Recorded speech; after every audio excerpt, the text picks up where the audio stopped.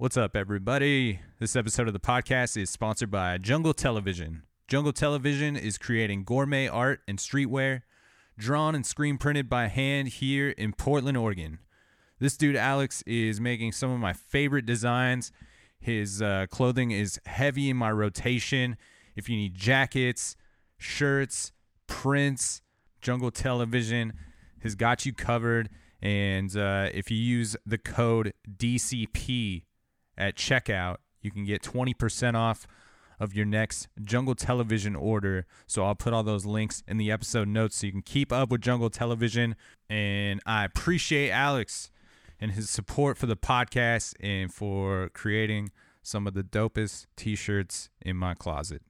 Let's start the episode. Look down at the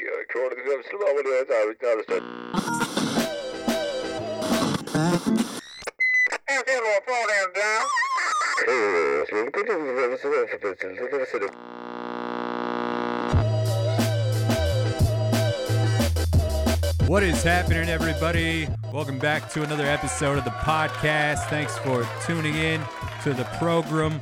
Once again, if this is your first time listening, thanks for checking out the show. You can find fresh episodes coming at you every Friday. And if you want to help support the podcast in a free way, you can do so by clicking subscribe on iTunes, clicking write a review, giving the podcast 5 stars.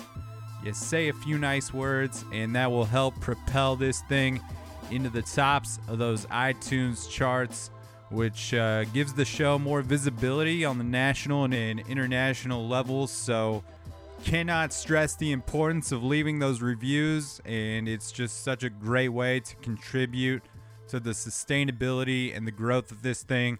I appreciate the fuck out of all the people that have already taken the time to do that. You can also find the show on Spotify now, so you can give it a follow there if that's your preferred listening platform.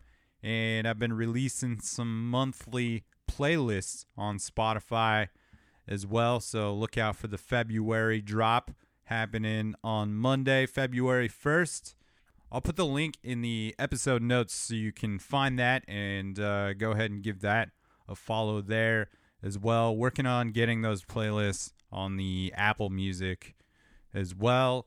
And you can check out the Dan Cable Presents YouTube channel, which features a bunch of in-studio and live show performances from mostly Portland, Oregon-based artists from all genres, and is kind of a look at what happened with the first few years of this podcast when we were doing a lot of studio sessions inspired by the KEXP sessions, the Seattle flagship, which has just been producing some of the best music content on the internet for many years now. If you don't know about the KEXP sessions, I highly suggest you check out their YouTube channel. They've had so many amazing groups come through and perform in their studio, and they just continue to keep dialing that thing in, and it's just been cool to see how it's evolved over the years. And they've got that more recent studio setup now, and it just looks amazing. So shout out to KEXP, huge inspiration for me starting this podcast 5 years ago is when that first episode dropped, which is kind of crazy and mind-blowing to me. Yeah, it's kind of this strange feeling of it passing by so quickly, but also feeling like I've been doing this for a long time now, and just stoked that I've been able to keep it going, and I continue to have the desire to push it further and to continue to chase down the bands and the artists that are really inspiring me now or grabbing my ear now, but also to, really go after some of those bucket list guests for me and some of the people that had such a huge impact on my life growing up. and through my late teens and early 20s. I think all of that is super important and all really fuels the fire for even starting this thing all those years back, whether I knew it or not. So I'm going after it.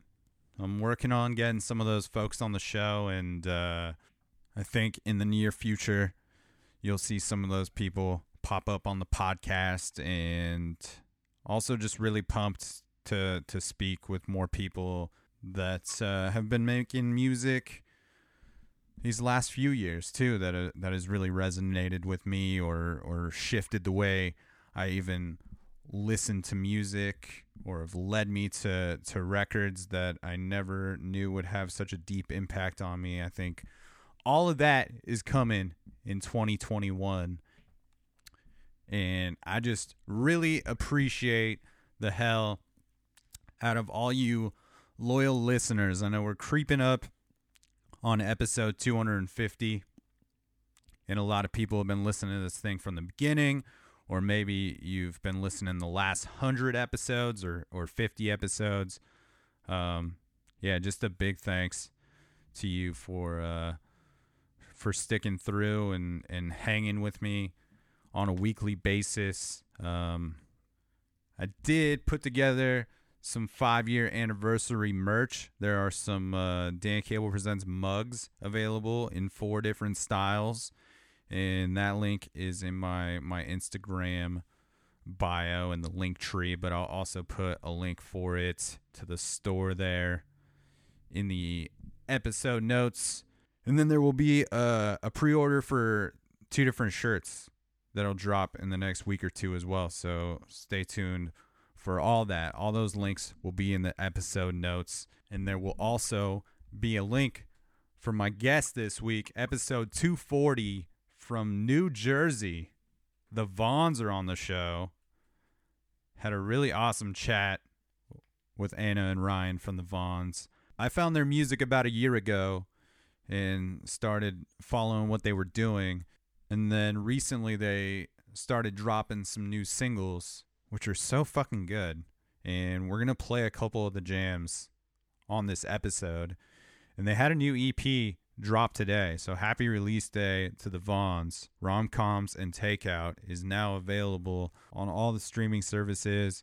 It's a 3-song EP. Check it out. And then they've also got a bunch of music that they've released before that as well. So if you dig what you hear, I'd encourage you to go check out the rest of the catalog. This is a great chat. It was cool to get to find out the beginnings of this thing and how their vision for this band is becoming more realized as they dive into new production tools. And they just put out this really cool video on their YouTube, which is a drum and keyboard tutorial for one of their newer jams, Reina, that we're going to play here in just a minute.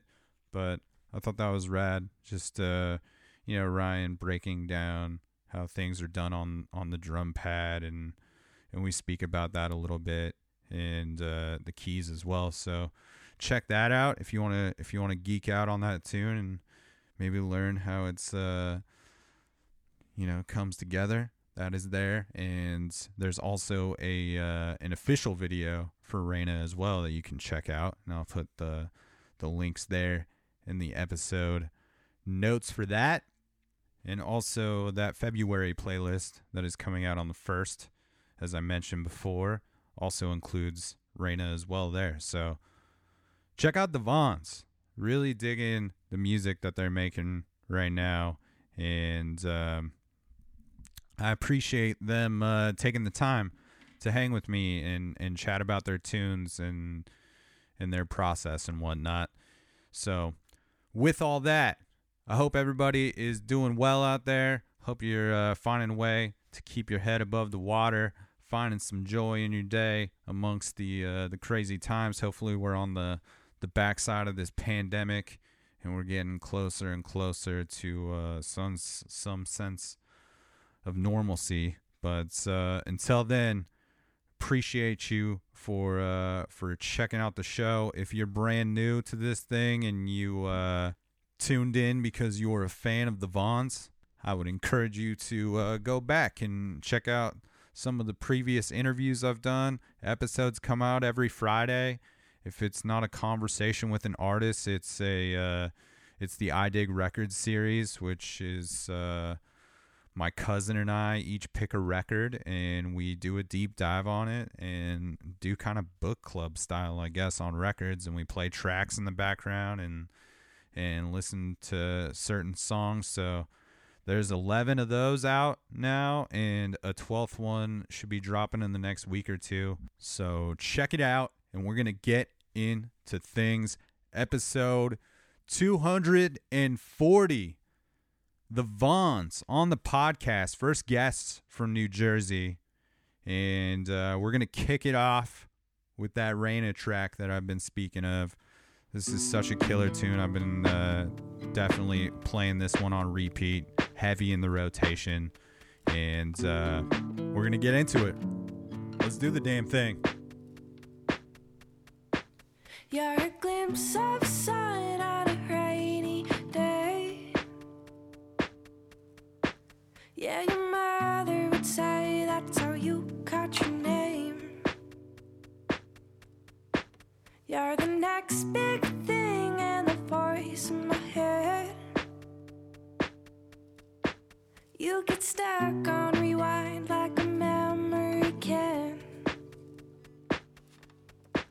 You're my favorite view on a city night. You're my East Coast eyes on an Iowa sky. I trade all my coins just to hold your hand. You're the melody stuck in my head. I can't get enough of you, babe. What more can I say? It's true. Ooh, I think I'm falling in love with you, babe. What more can I fall in love with you every day? Every day.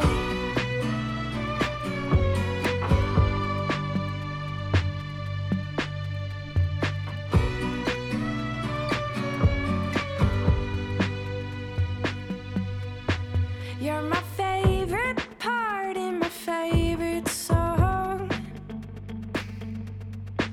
Oh, how lovely it is the way we get along. I'd do anything for one more dance. I'd give anyone a second chance. Can't get enough of you, babe. What more can I say? It's true. Ooh, I think I'm falling in love with you, babe. What more can I fall in love with you every day?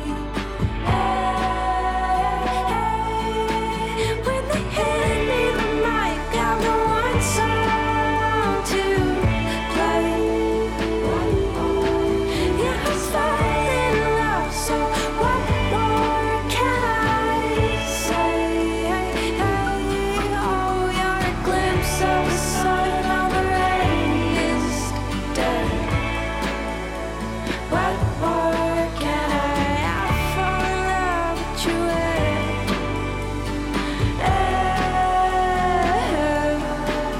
every day?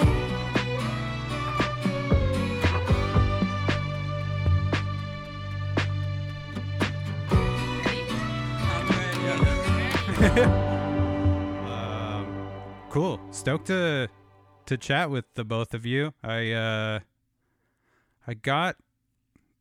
think it was maybe like a year ago. I was either like cruising the Equal Vision roster of things, or maybe it was just a random Instagram ad that I saw for your band, and I started going through the music and started checking out FOMO, which was available at that time, and I was like, oh, this is cool. And then these last couple singles, All Weekend and Reina, came out. I was like, whoa, the Vaughns sound like they're doing some different stuff with these new tunes. And I the Reina song in particular, like, really hooked me in, and just felt like you guys were taking things maybe in a different direction with some of the newer tunes. So, aside from that, I know, not a whole lot about your band other than that you are from New Jersey, and that you all have been playing music together for a while now. So I'm stoked to kind of just, maybe we could take it back to the beginning of how the Vaughns got started. Oh man. Sure. If you want to run it, or you want me to run it? You got it.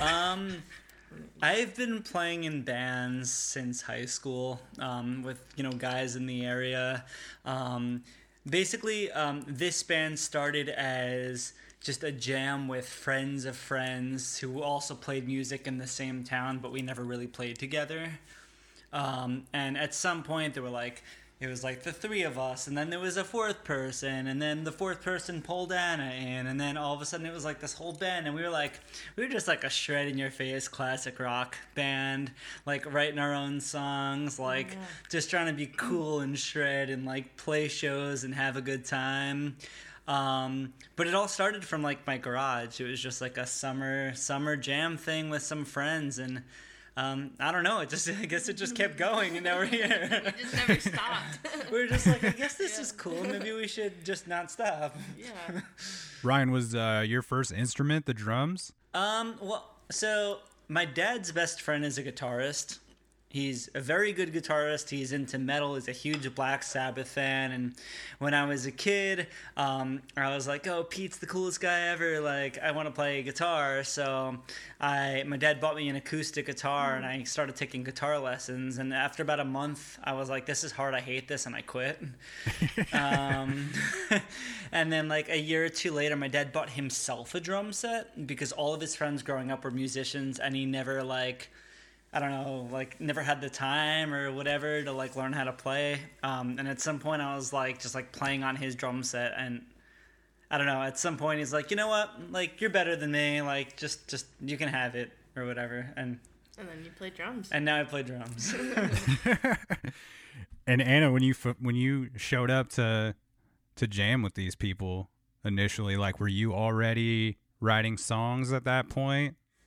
Yeah, I was, so like my musical come up was like I was doing a lot of open mics, and I was hanging out with like a lot of singer-songwriters and kind of in more of that like songwritery acoustic space. And so when I got invited to go jam, I was like totally out of my element, and I remember like bringing my dad's like Gibson, Les Paul, so nice. Like, I'd like never played electric guitar, but I walked in and I just was like blown away because I couldn't believe that there was all these guys from my hometown just like shredding, and at the time I like didn't know what a solo was or anything, so I was really impressed, and just wanted to get involved, and but I was writing songs, so then I kind of brought in this like, oh, okay, like, let's try to write songs aspect to them, and that's when I think we started becoming a band. Yeah. Yeah, did you start playing acoustic guitar at a pretty young age? Yeah, my dad played, and he like dabbled in like writing songs and had like cover bands and stuff when he was in high school, so he taught me very like basics of the guitar pretty young, like elementary school or so. And then it was just always something I did, was kind of write. I never thought I would perform. Like, I didn't perform anything until like senior year of high school, but I always wrote, so that was just kind of how I got into music, and I still think like where I mostly connect with it. Were you always kind of writing down lyrics or poetry of some sort, jotting down lines?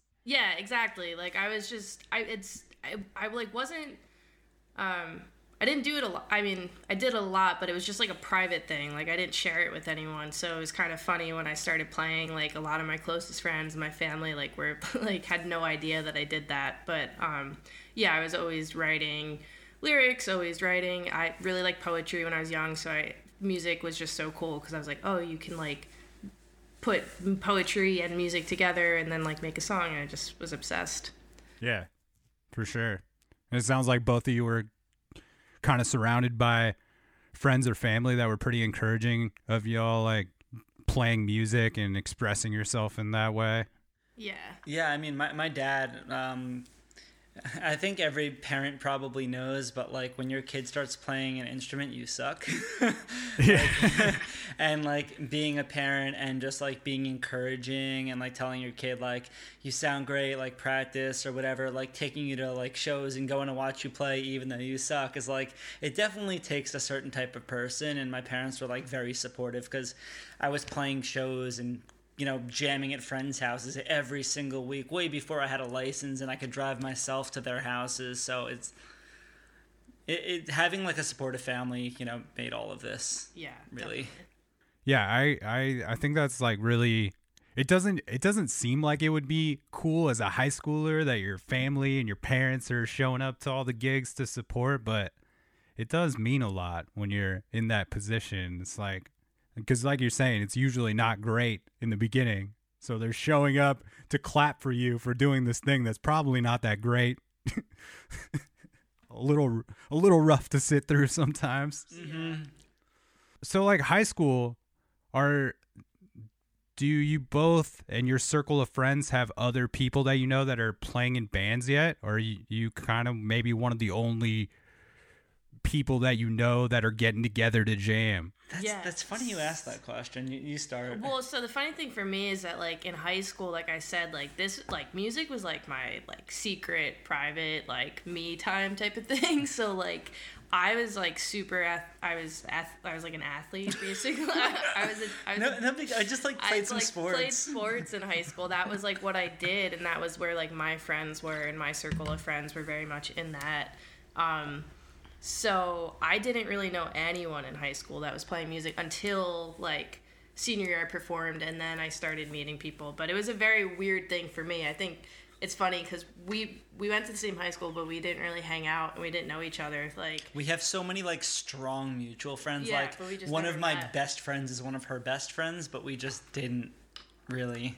I don't know. Yeah.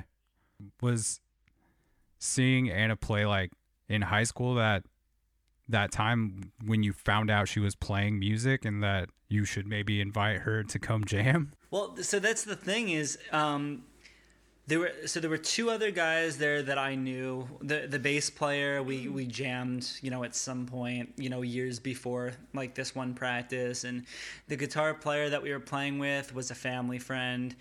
And then there was, I'm going through everybody. I guess it doesn't matter. We're here. The other guitar player was friends of those other two friends, and there were a million connections, and that other guitar player is the one who invited Anna to my house to practice. So I actually never saw her play before she was in my garage that day. So that was the first time her like Mrs. Songwriter with like Dad's Les Paul and like we're just shredding, and she's like trying to like play along and follow along and like contribute, and it was just one of those moments where we were playing together and she was just like singing on her like shredding garbage, whatever. And I was just like, yo, we got to get that one. And the guys were like, I don't know, man. And I was like, dude, we got to. Yeah. Ryan really, like, from what I've heard, was like the advocate to invite me into the band officially. And I'm really grateful for that. Definitely push that. Yeah. Yeah. Yeah. Anna, since you were kind of new to the jamming situation, did you kind of just sit back and figure out how you could maybe start just kind of doing the singing thing opposed to like worrying about the musicality of it? To some degree, yeah. I mean, I knew they were all so much at the time like better musicians than me, so I just saw it as an opportunity to learn. And I just it's kind of funny to look back at now because it's like I'm having a flashback to see like how far I've really come. But yeah, like I I just knew that I could offer singing, and that was where I could actually offer something, because musically at the time I don't think I did.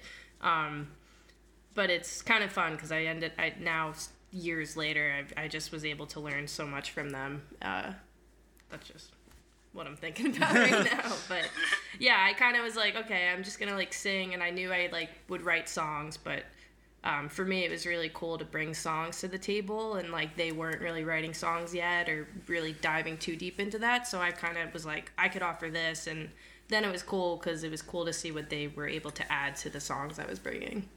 So how deep into you all getting together and after those initial jams do you start getting a little more serious with it and start thinking about, putting out music like the Tomfoolery EP? It's fun. There's actually one before that. It's just not on the internet. Yeah, I saw on the Wikipedia. The Wikipedia does make mention of this like self-titled. It might be on Bandcamp, but it might be on Bandcamp. It was basically like, we were pretty quick where like we started jamming and we started writing songs and we all got excited, and I think all of us just really wanted to play shows. Like that was the one thing that everyone at that time just really wanted to do. Yeah, we needed music to basically tell venues, hey, we're a band and we have music, like let us play a show. Yeah, so we did record in like 2014, like probably a couple months after even playing together. We like, and I think Ryan was the only one who had ever recorded music in any capacity before. So we made this like little EP of what the songs we were writing at the time, and we just really used it to send to give to bars to try to get gigs. And so it's like really, it's by no means great and production. We had no idea what we were doing, but it was a learning experience. It was learning, and it was definitely enough. It got us into bars, and so then I think Tomfoolery was like the first time we were like, oh, okay, now we've been playing shows, now we have a couple songs, and that was like a next step in recording for us, for sure. Please don't take offense at the lack of trust, 'cause this has been the most I have even tried in a while. God, it's so true, love wouldn't come easy just 'cause it's true. Sitting in that I'll not believe it will still be.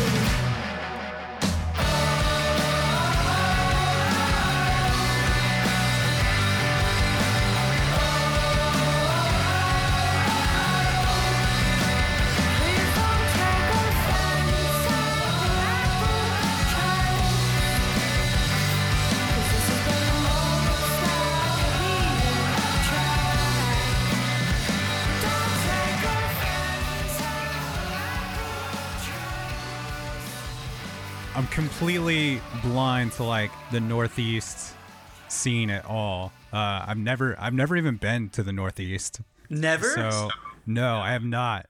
I've been meaning to make a trip happen, but yeah, the Northeast is completely foreign to me. So what is that scene like in the New Jersey area pretty accessible at that time when you're trying to get gigs for yourself? So the New Jersey scene is kind of interesting because New Jersey itself is we're on the border of New York City. It depends on where in the state you are. You could like where we are right now is we're an hour from New York City and an hour and a half from Philadelphia. So it's like being near two major cities. There's all these pockets, but New Jersey doesn't really have any like major cities.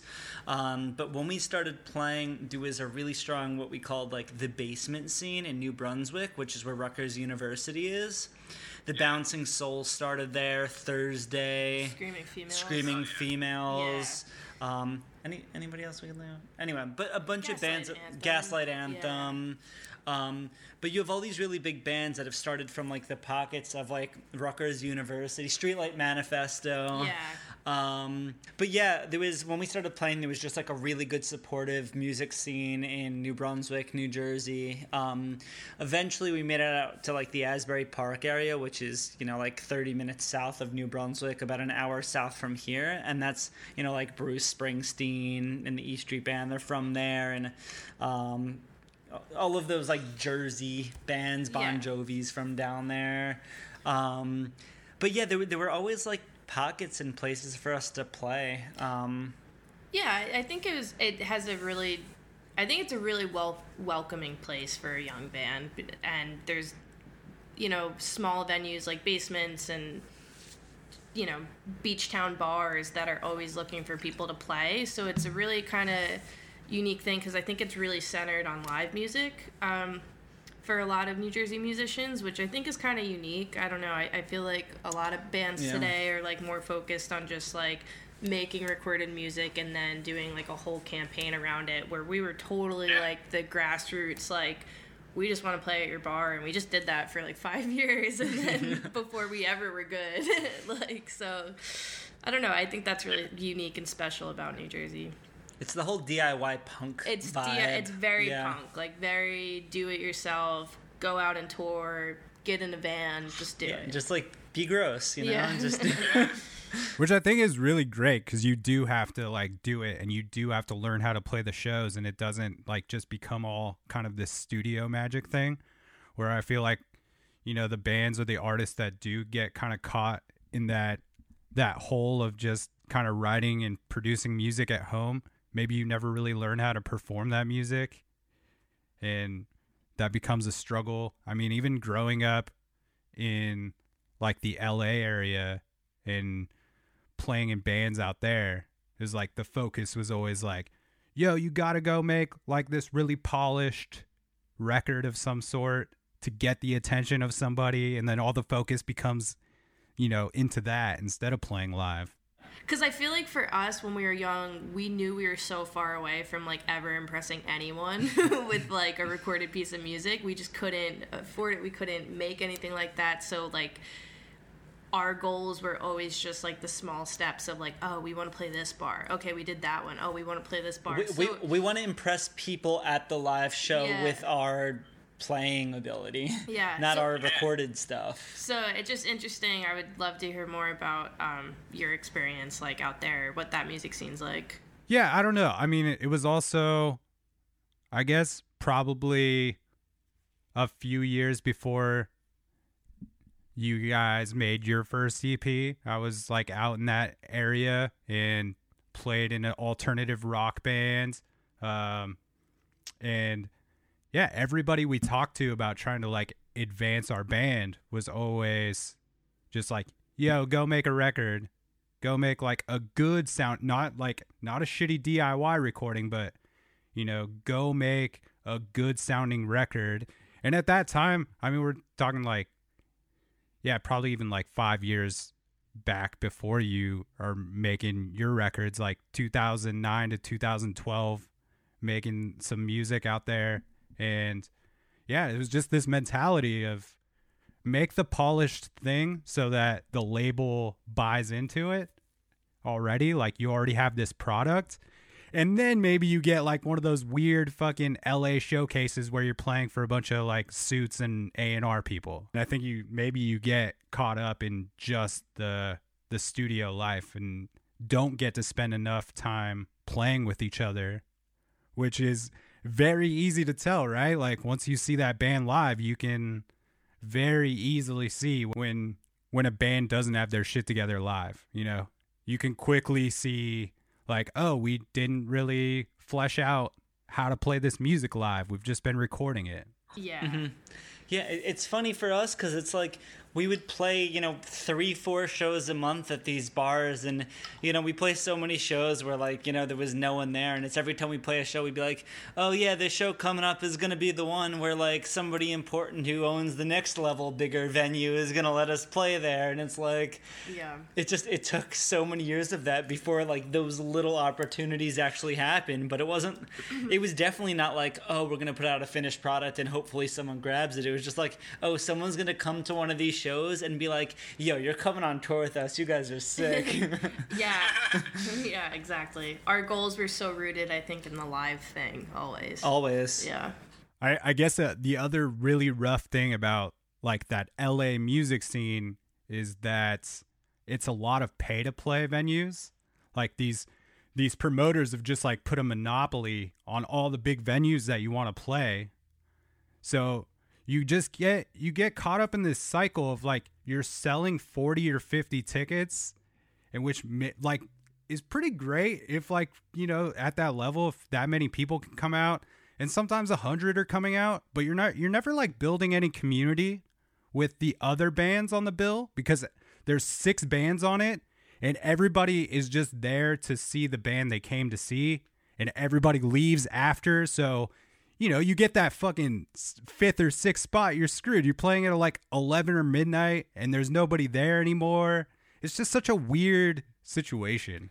Yeah, that stinks.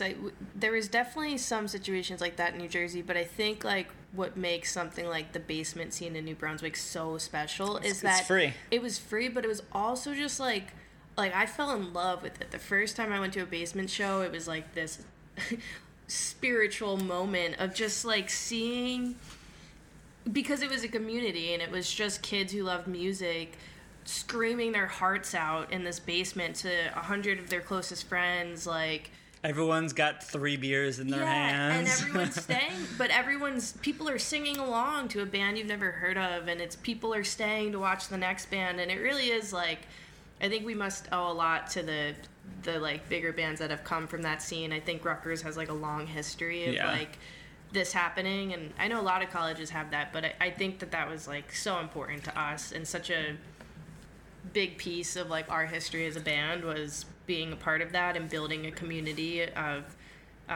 just meeting so many other musicians who like were doing the same thing made such a big difference. And there's one piece of this that we're probably not explaining that makes it even I guess bigger for us, is that in each of these little like scenes, most of the people that are part of the scene live there, right?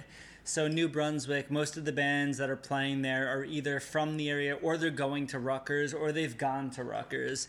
But we never went there. None of us went there, but they were all welcoming. All of these scenes were welcoming to us, even though we weren't really part of it, I guess. So and then we were there so often that everyone started to think we were from there. So like when we started to get like a little bit of local press and stuff, they would always say we were from New Brunswick. And then like there was like a good 2 years of that, and then like the year after that was when we got really involved in the Asbury and then scene. We were an Asbury band, and then there was like 2 years where people were calling us an Asbury band, and like we're just from this like random little town, but it's just funny, like it's changed. Now I think we're like, I don't know, we're just Jersey or they don't even New know York? anymore. I don't They're know. like the Vaughns are from point. somewhere. We know they exist, but we don't know where they are. Those basement shows are game changers, though. My introduction to that was I moved up to Portland, Oregon, like 7 or 8 years ago, and that was my first time showing up to these house shows. And like you're saying, just to see all these people singing along in a small basement together, and and just those venues being the important ones within the scene, you know. Absolutely. That's awesome to hear. I don't think we haven't been to Portland yet, so it's awesome to hear that there's a good. Do you feel like Portland has a pretty chill music scene?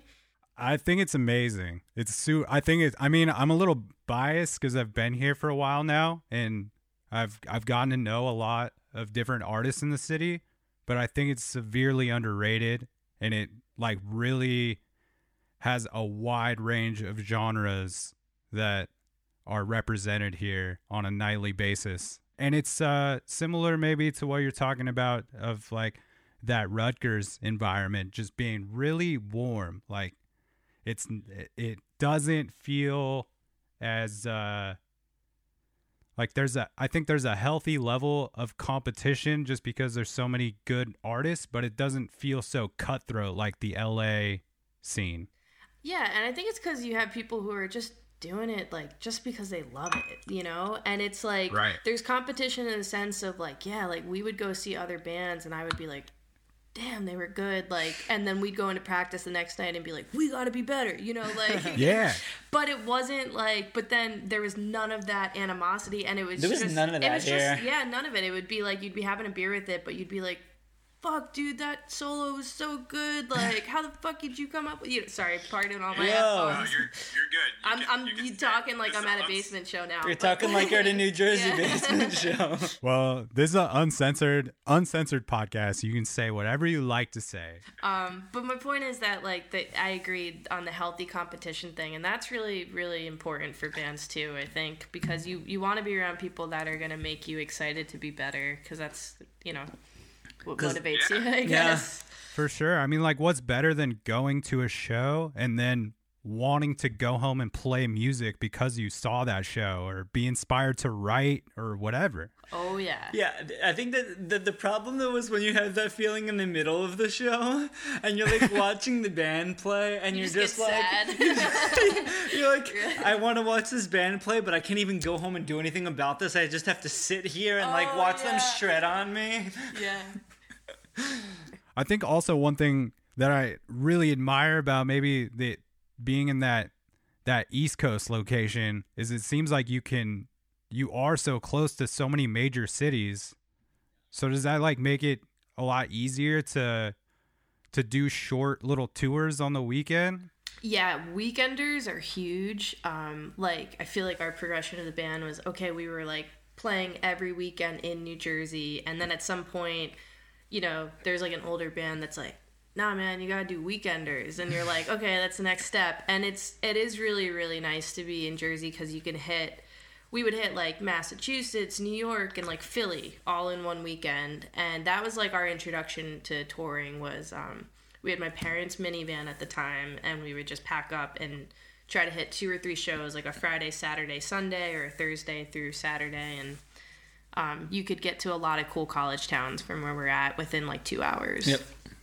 And like amidst all of that, were there conversations about like, we really want to do this, or were you just kind of just playing music together and seeing where it would go? Yeah, it's kind of funny. Yeah. It's like, I don't know. I think we just did. There was just at some point it just became like it's just what we did. Yeah. It just was what we did for a really, really long time before we even considered any other option. It was just what we Yeah. did. I don't know how to explain Yeah, it. it is kind of weird to think about now. Like, we definitely talked, like, we all had the big dream of, like, yeah, we want to be rock stars. Like, that was what I think got us all to start it in the first place. And we would talk about that, but honestly, for, like, those good 4 or 5 years, day to day, I think we just became so obsessed with it and loved just getting in the van and going that we weren't even talking about what we wanted. It was just like, we just did it. Yeah, we really didn't. It was just kind of, it was just, there's no other way to say it. It was literally we just did it. We just did it, yeah. And people started showing up and kept showing up, it Exactly, seems. yeah. No, like, literally, it, like, sounds Yeah, that's like, actually what happened. I feel stupid because it's like you always like hear people like tell stories like that, and you're like, well, I don't get it. Like, how did it fucking happen? And it's like We just kept doing it. And then like I think around the big shift for us was like right before FOMO came out. There was like FOMO kind of took us a while because we like had to record it in chunks. Yeah, we didn't have the money to put it all down. So but when we started, I think, playing FOMO songs live, that was where we just started to see. So there was a good 2 years or so before the record came out that we were playing those songs live. And like that was where I felt like all of a sudden we'd like show up to a Jersey show and there was just like pretty consistently 60 to 100 people there. Previously it was like 20. And it was just, once we started playing those songs, it was just like, okay, people are like coming back. Like people who came to see us a month ago are coming back every time we come to Asbury and like really into it. And then that was also when we kind of started touring more. And then we were finding that people in like other states were following along. So it was kind of like, I don't know. I felt like that was where a real shift happened, and I think we just got, after years of doing it, somewhat decent, and it just paid off. Somewhat. Yeah, I don't know. And then when we put FOMO out, that was like definitely a big shift as well. Yeah, for thinking that you would never share your music or your songs with people, it must have been pretty cool to show up to other cities and know that these people that came out to see the Vaughns and see your guys' music. Yeah, it's still pretty surreal. Like, we're just really grateful to have all the opportunities we've had to like keep doing this now, because it's Cool. at this point I think it's like beyond both of our like expectations. Like, so it's pretty neat. Yeah, what do you maybe attribute to the dynamic between the two of you of like continuing this thing on? Because what are you, like 6-7 years deep into playing music together? Yeah, I think I don't know. In the last year or two, we actually have been able to have the conversation of what do we want out of this, and what do we do well, and what can we do better, and what should we work on. And I think both of us just feel like we have more to do, and we have I don't know. This is like a weird answer, but it's just like, we're just like really honest and open with each other about like what we want out of this, and we kind of just gonna keep pushing it as long as things are growing, really. Yeah, I mean, I think like the amazing thing is that we're still having fun doing it, and I think, to be honest, this year like we've had more fun than we've probably had since some of those really early years. So Yeah. at this point we just feel like, oh wow, this is like, we're starting to see it pay off a little bit, and it's like we're still having a lot of fun, so let's just keep doing it. Actually, yeah, honestly, like when you asked before and we were just saying it's just kind of like what we did, Now it's just what now we it's do. because we want to do it. Yeah, we want to, and it's also what we know. Like, I feel like at this point I just don't know. Who we are if we don't do it. Yeah. I just don't know what I would do with my time. We always joke that, like, because we literally, like, we still work, and so we still have day jobs, and so we're like these, we have day jobs, but then we basically do this whole other job on the side 24/7, and then have late nights where we're doing stuff like this 2 to 3 nights a week, and then we're on the phone at 8 a.m. every day for some meeting or call or whatever. Like, we balance a lot, but we always joke that, like, if we didn't do this, we just don't know what on earth. I'm like, what, we just watch TV shows? Like, I don't know. Like, I honestly, I don't know. Like, I really think we would have another one of those like midlife crisis. no, like early 20-year-old, like, who am I? Yeah, Like, what is I my would have, identity? I would have like a breakdown. Yeah. You obviously, you love doing it. It would, like, you're doing it with the day job and working around all those obstacles, which obviously, like, is a testimony to how much you love or believe in what you're doing. Yeah, Sure. guess so. So with the FOMO record, you said it was recorded in chunks. So were all of the songs determined when you went in to record the first batch, or was it kind of building on top of what had been done? I think We had probably 7 or 8 songs, I think, before we even decided what we were doing. I think what happened is we decided it was time to move on to a different studio and producer to have it recorded with, and we took 2 of the songs that were going to be on the record, and actually we ended up recording them at 2 different places. Do you remember that? yeah.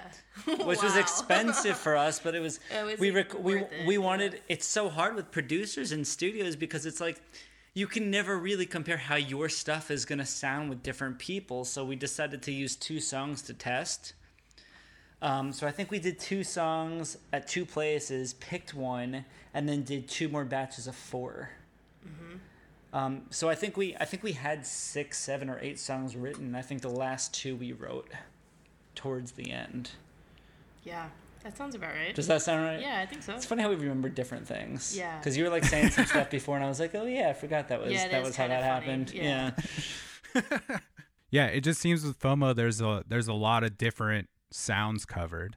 So I was just kind of curious, like, how that worked out as far as the process. I think it was like written over a couple years too, and like we were definitely like, even though it just came out officially, I don't know, like I forget. 17? Was it 17? No, it's like 18 or 19. Yeah, it says 2019 on the iTunes. Which is weird because like we wrote that probably in 2016, 17, because it took us a long time to save up to record it, and then we had to record in chunks because everyone was always working and all that. So 2018 is when we So had the it's- copyright. yeah, and then it probably like came out. I think we had to wait a while before we put it out because we were like waiting to tour in the summer. And we were and hoping stuff. there might be a label or something. Yeah, and it didn't happen. So like Yeah, I think the release kept getting pushed back with, like, you know, due to, like, management and stuff like that, suggesting stuff like that. But but so the songs were pretty old for us, and I don't know. It's funny now looking back at them because I think there's a lot of things we probably would have approached differently. We were super young when we wrote them, and, like, at that age where as a musician you just want to play, like, everything at once, and you just want to, like... You just want to crush everything. You just want to do a fill everywhere, and you want to play the cool guitar lick, and you want to scream on the top of your lungs, and so, yeah. Yeah. It's funny you mentioned that, because I think listening to, like, FOMO, you can definitely hear, like, these rock and roll, like, bluesy rock and roll elements, you know? Definitely has, like, some Jack White or some Arctic Monkeys and, you know... some Black Keys even, maybe vibes of like with the guitar licks and everything. But when I put on Reina for the first time, I was just kind of thinking like, oh, there seems like there's a lot more space. Like you're just giving things this opportunity to breathe. Like exactly what you're saying. Like you could, like when you're first making songs, especially in the studio, you just like want to throw everything on tracks. And it just seems like maybe some patience has been learned and maybe just like getting what you actually want out of these new tunes. Absolutely. And I mean, I'm happy, like, that's a really great point to bring up, because I think that was,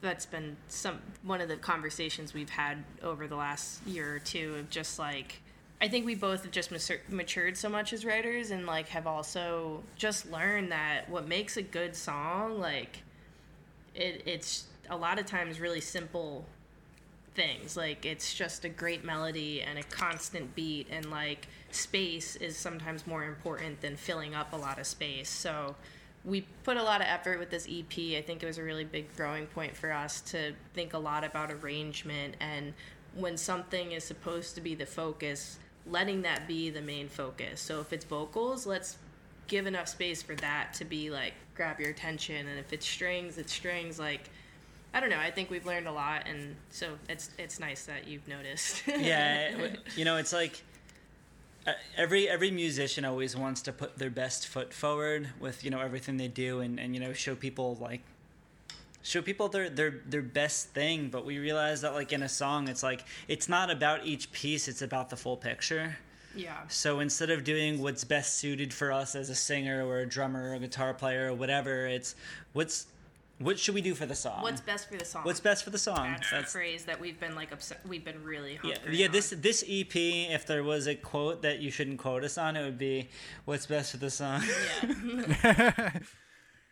Yeah. I mean, I think those are just like the natural progression of just like learning how to serve the song and getting out of the way and like listening to maybe someone else's ideas better than yours.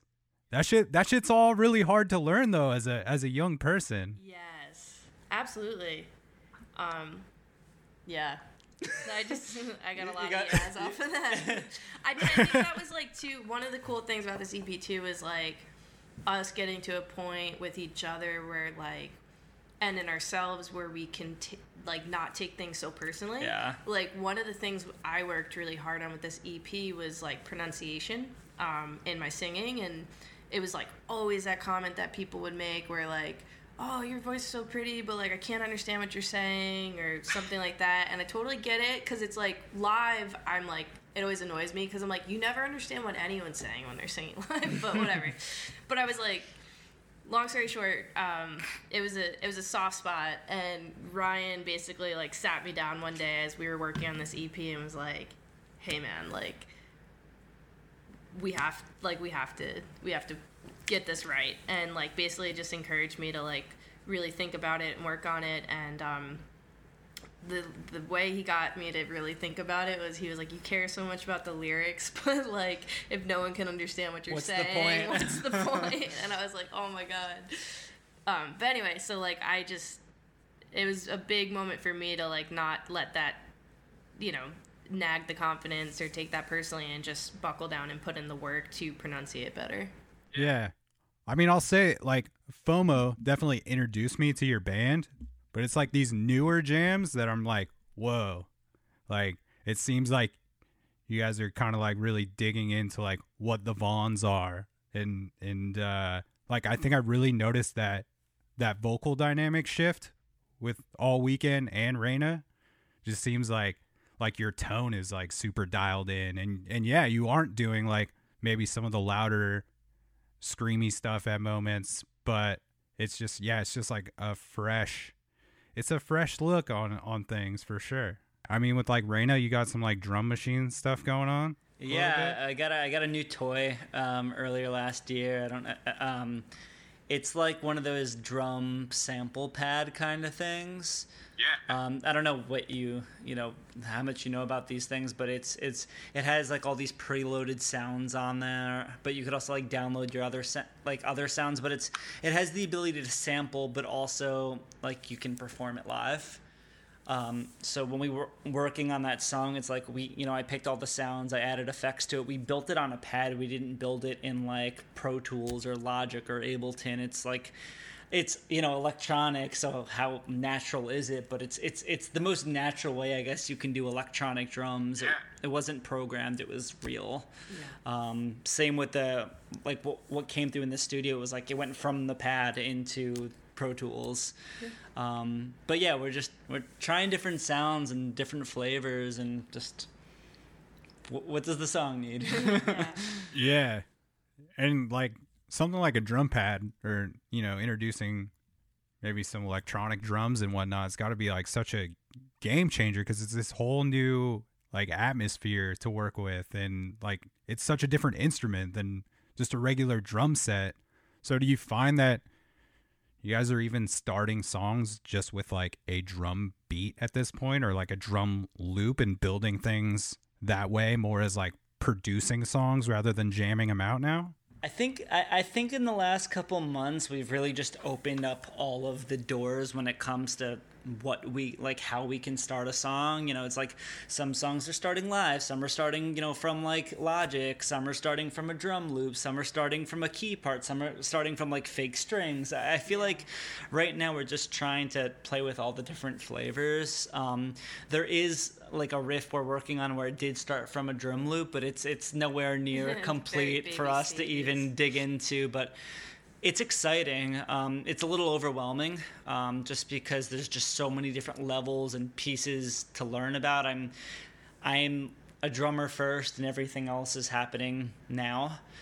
So me having to learn about sound effects and levels and how to plug it in, and Yeah. and just I'm not going to get super into it, but there's just so much more outside of what my last 10 years of drum experience and knowledge is. This is a new world for me, for sure. Yeah. And Anna, you play some synths as well as guitar? Yeah, we both passed the synths. Like some of the synths you hear on the record, we both were kind of passing that back and forth. We have a little like microKORG that we love. But yeah, some of the synths, like by no means a piano player, but I've always like dabbled in a little bit, know the basic chords type of thing on piano. So it's like, it just has been fun to not limit ourselves and just have that as an option of something we can include. So like some of the synths on All Weekend were just literally like on like my computer keyboard Logic sounds that I just like did as I was messing with the demo one day, and I was like, oh, that's kind of cool, like I kind of like that, and then we just like kept it. So just to like not say no immediately to ideas like that has been really freeing and like exciting. Yeah. I gotta imagine like whether you're fluent on the keys or not, that's gotta be like a nice like songwriting tool, just to maybe like even kick a song off differently than starting it on a guitar. Exactly. I think that's like what's been so cool about bringing all these new sounds in, and just getting to a place where we're like so open to exploring with them, is again because like the sentence we keep going back to is what's best for the song. So if the song's requiring something, like I guess our mentality lately has been, let's try it. If we hear strings on this, all right, we've never done strings before, let's figure out how to do this. Which has been neat. I have a question completely unrelated, but because I know you're in the music scene, so what instruments do you play? I play guitar, not like, I can't shred. I write some songs. I do some like low key acoustic stuff. I don't usually put music out anymore. I've like strongly shifted into this kind of podcast media world like 5 years ago, which has been awesome. But yeah, so I have like a low-key understanding of how to play the guitar well enough to like play some songs, but I'm definitely like not somebody you want in your jam session or anything like that.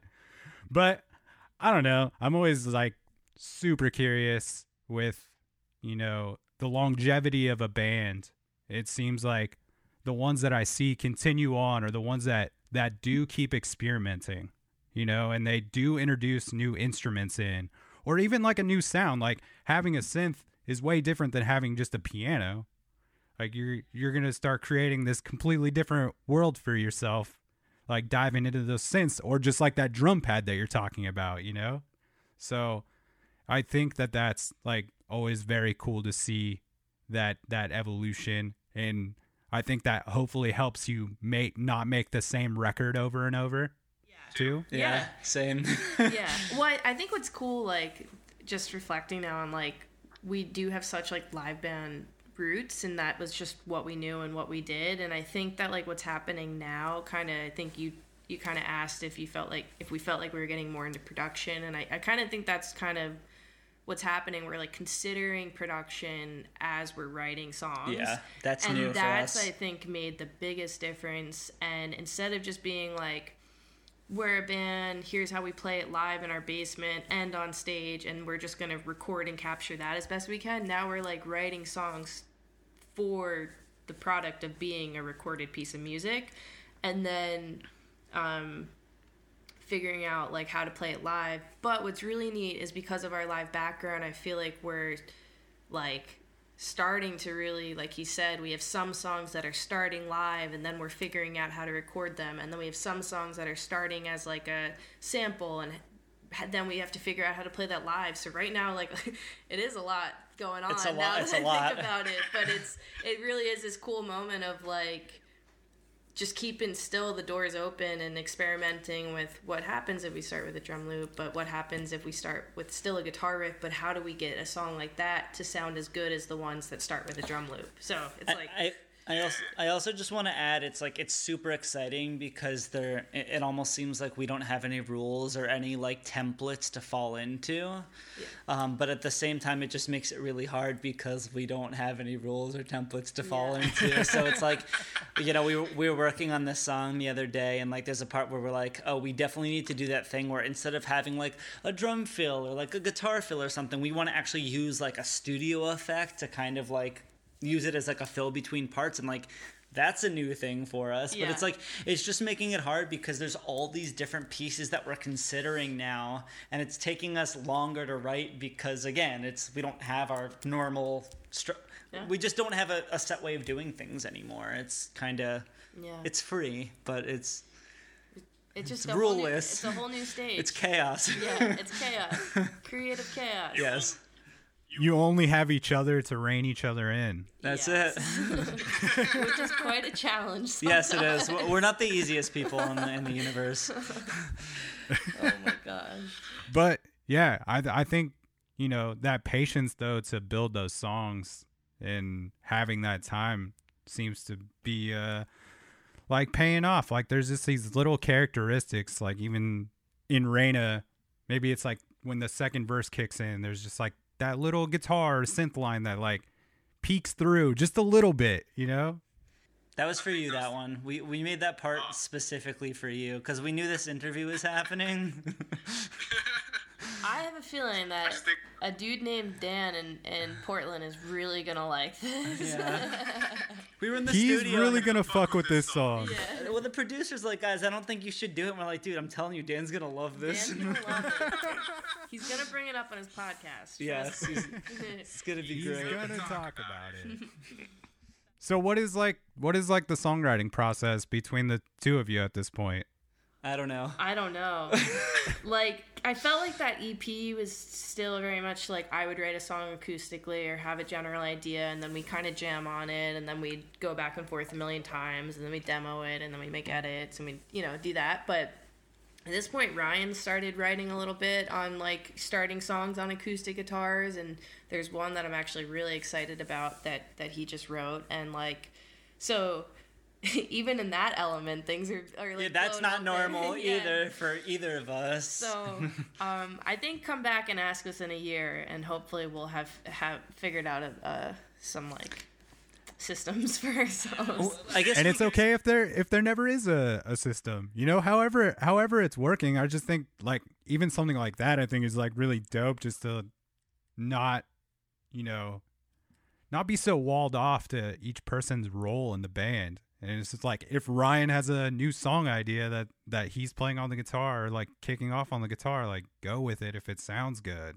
Exactly. Yeah. I mean, in line with like what's best for the song, I think we're like, if it's a good song, it's a good song. And like, I think like the coolest thing is that I think both of us have just stripped like egos and sensitivities around. There's as always, much as possible. As much as possible. Like, there's always that day where like I show him something and he's not feeling it, and I get like, oh, and I'm like hurt for the day. But like, Oh shucks. yeah, like there's always those nights. But for the most part, like in terms of, I don't think either of us feel like super tied to like the roles we play. Like it's kind of like we're just trying to we both are just trying to do as much as possible as best as we can, like all the time. So it's just We're just trying to put out the best songs that we can, regardless of how they come together or where they came from. exactly. Has it been easier to like, has that vision been clearer, I guess, since it has just become the two of you in the band? Definitely. Absolutely. Yeah. I think the more people you have in a band, the more personality you kind of have to balance between. And when you're in I guess you could say in a band where it's like you have less people than the roles that you need to fill when it comes to performing something, you kind of have to figure. I don't know how I was going to finish that sentence, but keep it's like going. you just kind of have to like experiment and figure out like how to make things work, because when everybody fills every role, you find yourself kind of siloed into what your role is. I don't know if I explained that right.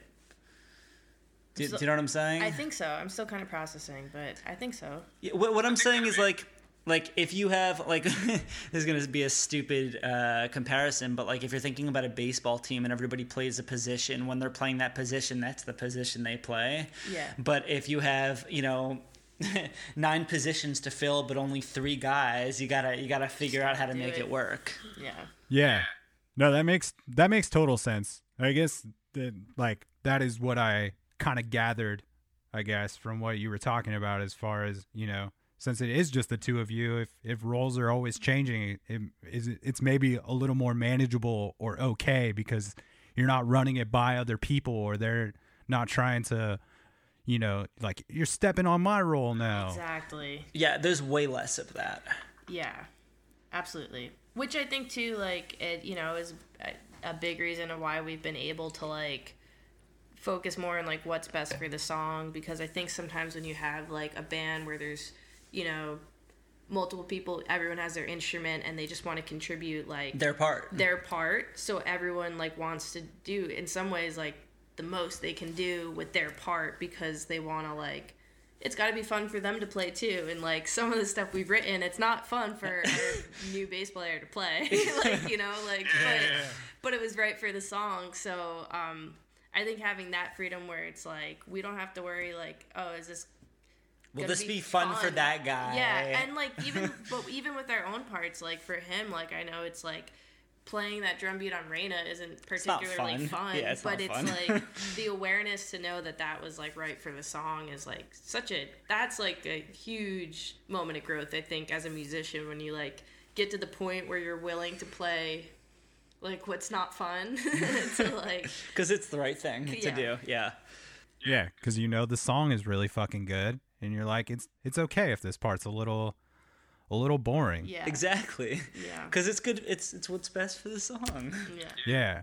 I think that's like another, like, I guess, like part of the growing pains too, of when you do start younger, maybe late teens, early 20s, and like figuring out those ego things with different members and whatnot, and figuring out what works. So Yeah. I also think that like part of what affects that is kind of what scene you come into, right? So if you're coming into like a style of music that's more technical, you know, punk or metal or math rock or emo, or like if you're coming into, or even jazz, if you come into a complicated genre, it's like the first thing you're trying to do is to be able to play that music that you're into or that scene that you're a part of. But I think maybe if you came into like a songwriter scene where it was just like, you know, like four chords could make the best song, you know, being super proficient at your instrument isn't necessarily the thing. So like me starting from like the post-hardcore scene and, you know, being into heavier and technical music from the beginning, it's like, how fast can I play? I want to be able to play at this speed. And it's like when you have to kind of like dial it back, it's like, okay, I don't have to do that all the time everywhere. I just have to do what I need to do for this song. It's just a different way of going about it, I think. Yeah.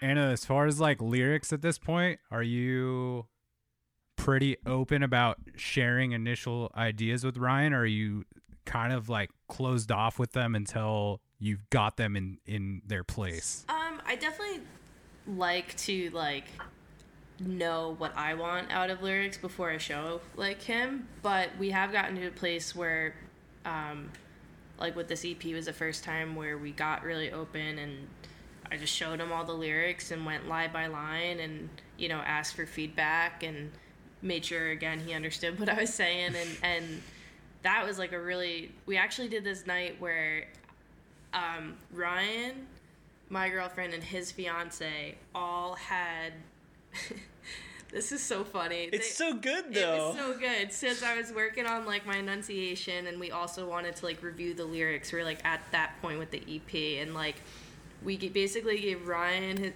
my girlfriend Raina, and his fiance Brittany like pens and paper, and I played the songs acoustically, and they had to write down what I was saying, What we thought she was saying. and then I had to we would talk about what they thought and if it was like enunciated well, and we talk about that. But then also like it was just this moment for me where like three really close people to me, but also just like three people other than myself are just like staring at and analyzing my lyrics and like talking to me about it, and I was like, that was a first, and that was like that was a lot emotionally. I was like, wow, this is bizarre. But ever since then, it's been kind of fun to be a little bit more open with it. So Yeah, that's cool. I think that's like a really vulnerable exercise to put yourself through. yeah, it definitely was. It's got to be easy playing in front of people after you do shit like that. We haven't been able to yeah, yet. I don't know. I'll tell you. Yeah, when I right, can. right. It's been a minute. It's been a minute.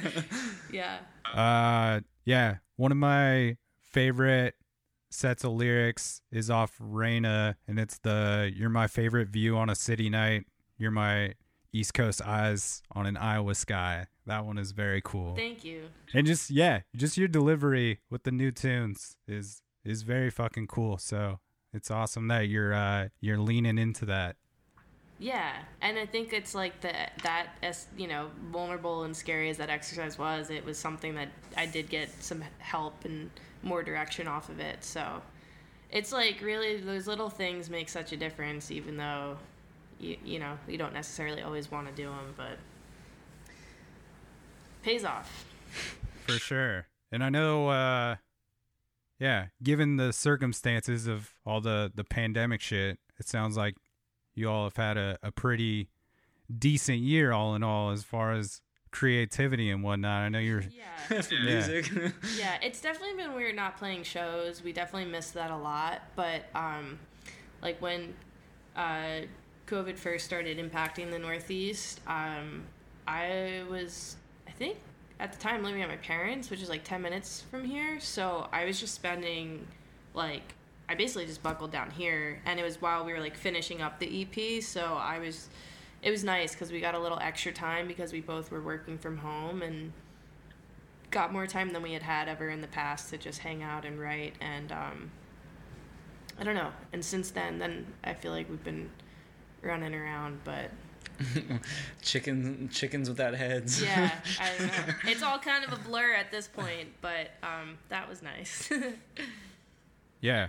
Hopefully we're rounding the corner on this thing and by the end of summer we can have some real shows. I really, really hope so, Dan. Me too. Let's see. I think that's we'll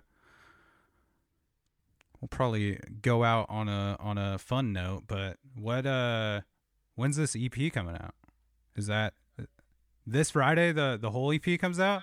Wait, did we Yeah. announce that? Yeah, we announced Yeah, that. it's out. Yeah. It's only a 3-track EP. So Yeah, there's not only to- one more song. Not to Burst your bubble. kill the excitement. Oh, it's all good. It's all good. I Yeah, just yeah. So wanted to... it's just All Weekend Rana, and then there's one more track called Bushwick, and that's it. It's just a little 3-song EP. It'll be out. There it is. It'll be out on Friday.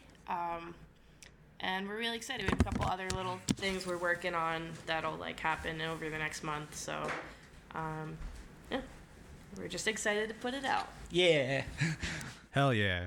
Well, I'm going to play the episode out with All Weekend, and I'll put all the links in the episode notes so people can keep up with the band and whatnot. I know you got some FOMOs on vinyl, so people can grab that and definitely go back and check out the early catalog there on the streaming services and whatnot.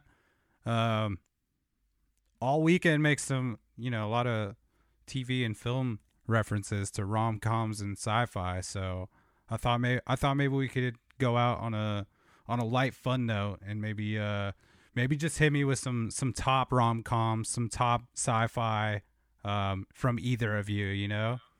I really like To All the Boys I Loved Before. It's a rom-com on Netflix.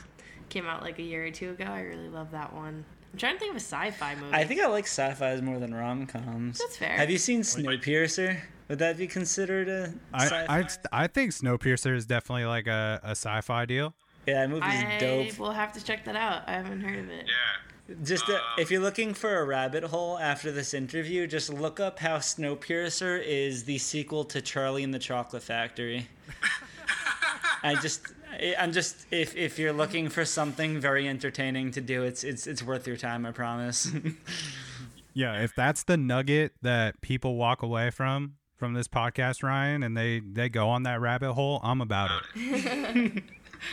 I don't know what it is, so I can't. It's not a bad thing. Okay, I'm not doing bad stuff. It's No, I just know. it's just like a really good YouTube video where they like connect two things that That's are awesome. actually ridiculous, but you watch it and you're like, oh yeah, Wow. Okay. Maybe I'll go down the rabbit hole. it's good. It's a good one. You start to see how conspiracy theories are formed when you start watching those videos of things that have no connectivity, but they just it does.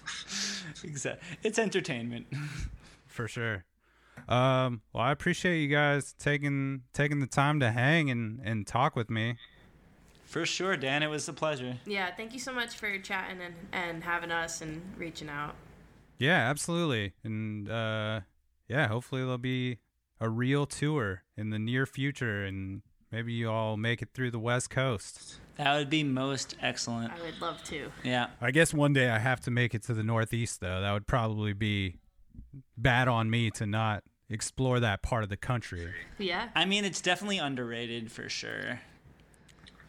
Well, I also grew up playing ice hockey in Southern California, so I know that the Northeast is hockey nation for the U.S. So I would also really appreciate getting to be in that environment. So. Well, maybe we should tour to Portland, and you should come play hockey in New Jersey. Yeah. I'm about it. We can do a little house swap. You need a place to stay here. Do a show swap. Show Yeah. swap. Show swap. You guys can find me a pickup game to jump in. I'll book a show for you here, and we'll be all good. That would be awesome. I also want to say I went to Portland once for one day and went to that giant ass bookstore, and that was pretty crazy. Ah, the old Powell's bookstore, the famous Powell's. And then I got some good donuts, and that's all I remember from Portland. Right on. Well, like I said, I'll put all the links in the episode notes so people can keep up with y'all. And we end every episode of the podcast with the guest saying the tagline for the show, which is "It's a program." Program? You got it. So if we could get the Vaughns, "It's a program," we can properly sail this thing out. 1, 2, 3. It's a program. They nailed it, everybody. That's the Vaughns from New Jersey. I think you're the first people from New Jersey to be on the podcast. All right. We So did it, you're- guys. Yeah, you're repping heavy. Nice. And we're going to play it out with All Weekend, which is on that new EP, which is, this is coming out on Friday. So it's all available for people to go check out. And that's the Jelly Jams. And we will catch you on the flip side, Portland or New Jersey, Dan. wherever you're at. Hey, that was super fun. Thanks so much for doing the hang.